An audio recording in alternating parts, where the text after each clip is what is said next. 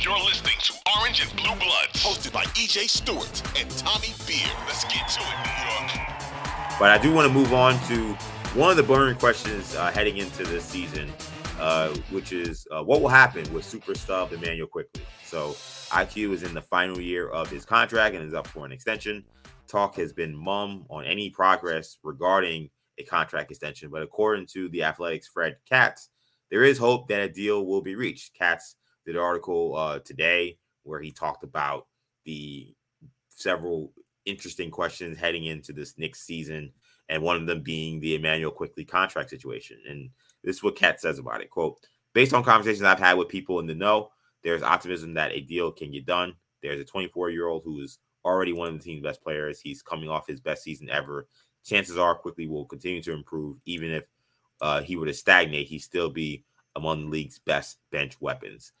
Later, at other parts in the article, he mentioned how there even questions around the Knicks as to what the hell happened to Emmanuel Quickley during the playoffs. A guy who was, as he mentioned, an absolute force coming off the bench. He just could not get it going at any point. It was not good in the Cleveland series, not good in the Miami series, and then he got hurt, and then he was essentially done for the playoffs. And that Tom Thibodeau actually lost confidence in Emmanuel Quickley during this playoff run.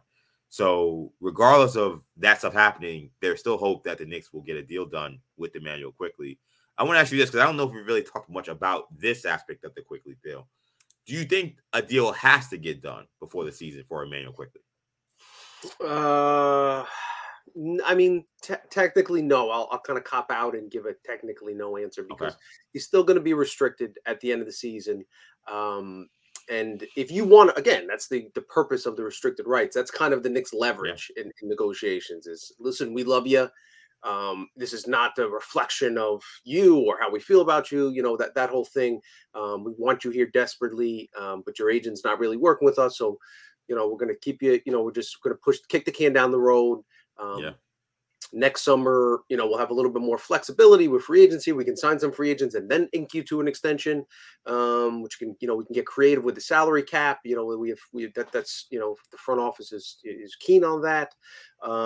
So, that's why I will say all hope is not lost for Knicks fans that desperately want to keep IQ in New York.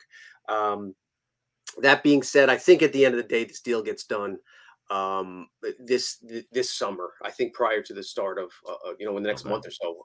We're recording on Monday afternoon.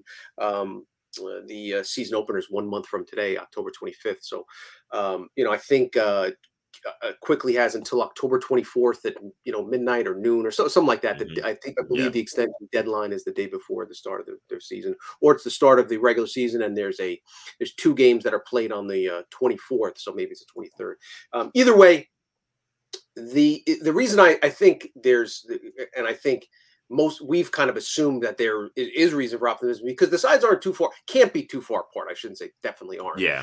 The only way they'd be too far apart is if Quickley says, I'm not signing an extension. I think I'm a max player. I think I'm going to average, I saw what Jalen Brunson did. You talked about it before. If don't have a roadblock in front of me, I feel like I can be one of the 10 best, 15 best starting point guards in the NBA. That translates to a salary of $28 million a year, $30 million a year. So I want a 4-year, $120 million contract. If that's the case, then that's the case. Then the Knicks' hands are kind of tied in some respect because I think you have to draw a line in the sand somewhere. I again, as we've discussed, I think the Knicks will probably initially offer somewhere. Like I thought the RJ Barrett, I thought there could be a wide gap between what the Knicks were willing to offer and what and RJ saying RJ was signed for. Yeah, I thought that that was a reasonable outcome, a reasonable possibility. They just couldn't come to terms. Again, with Quickley. Does he think he could probably get more money if he was a starter somewhere else? Probably. Is he going to be a starter in New York? Probably not. That being said, he seems to embrace his role off the bench. There's going to be opportunities for him to start games because of his versatility. They can start him at the 2. They can start him at the 1. He's going to get plenty of playing time no matter where he is.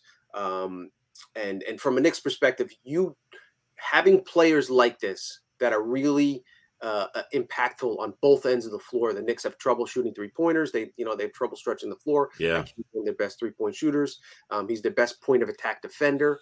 So you have your ability to put him and Hart and Robinson on the floor at the same time. That's like 3 levels of defense that are very important for Tibbs. The plus minus numbers speak volumes. He has one of the best plus minus numbers in the league among all players, let alone bench players, since the start of the prior season. So for the last 2 years. So all that being said, I think the Knicks initially proposed like a 4-year, $80 million contract. Quickley counters with a 4-year, 110, and they meet somewhere in the 90, 95 range. I think that's kind of where it gets ironed out. Maybe the Knicks, dig their toes in and say, listen, we can't pay a dime over 85. And Quickley says, I'm not selling anything less than 95 or 100, whatever the case is. It's feasible. It's certainly a possibility, but both sides are taking risks there. Quickley in that, let's say, not only, could he play poorly, this upcoming season, we know that injuries, nothing's guaranteed. There's all that stuff to get factored in. And then on the Knicks side, if he does break out or continues to play well, all it takes is one team with cap space next summer to make an exorbitant offer that needs a starting point guard. And then you have to match, and you have to pay the equivalent of 2 starting point guards. And that's something that the Knicks will be hesitant to do. So I think both sides are motivated to get something done. And I expect, gun to my head, I'd say there's probably like a 75% chance, somewhere along those lines, that a deal gets done.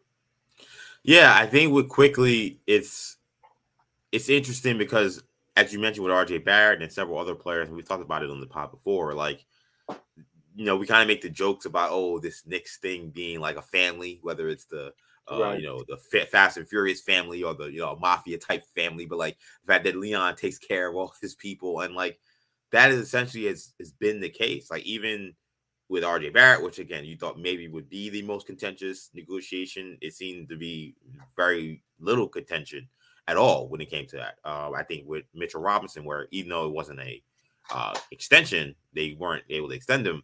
He goes free agency, he signs in the first like 20 minutes of free agency, he's back with the Knicks.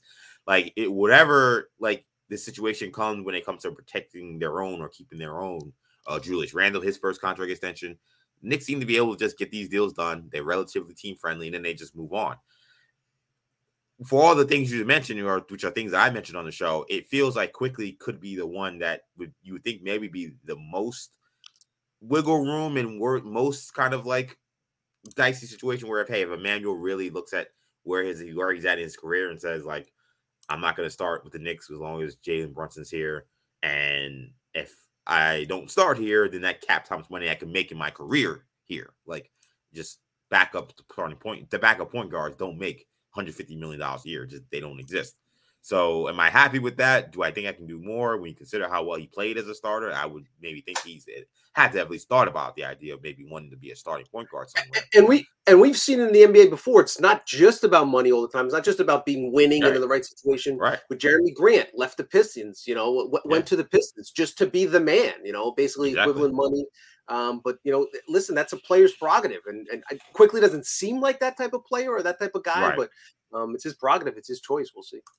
Yeah. So if he decides to make that choice, that's where maybe we're just actually where maybe he does ask for a certain number, and the Knicks have to then start to really get concerned about, do we give him this number? Or do we just risk it in restricted free agency, hope that no one else gives it to him?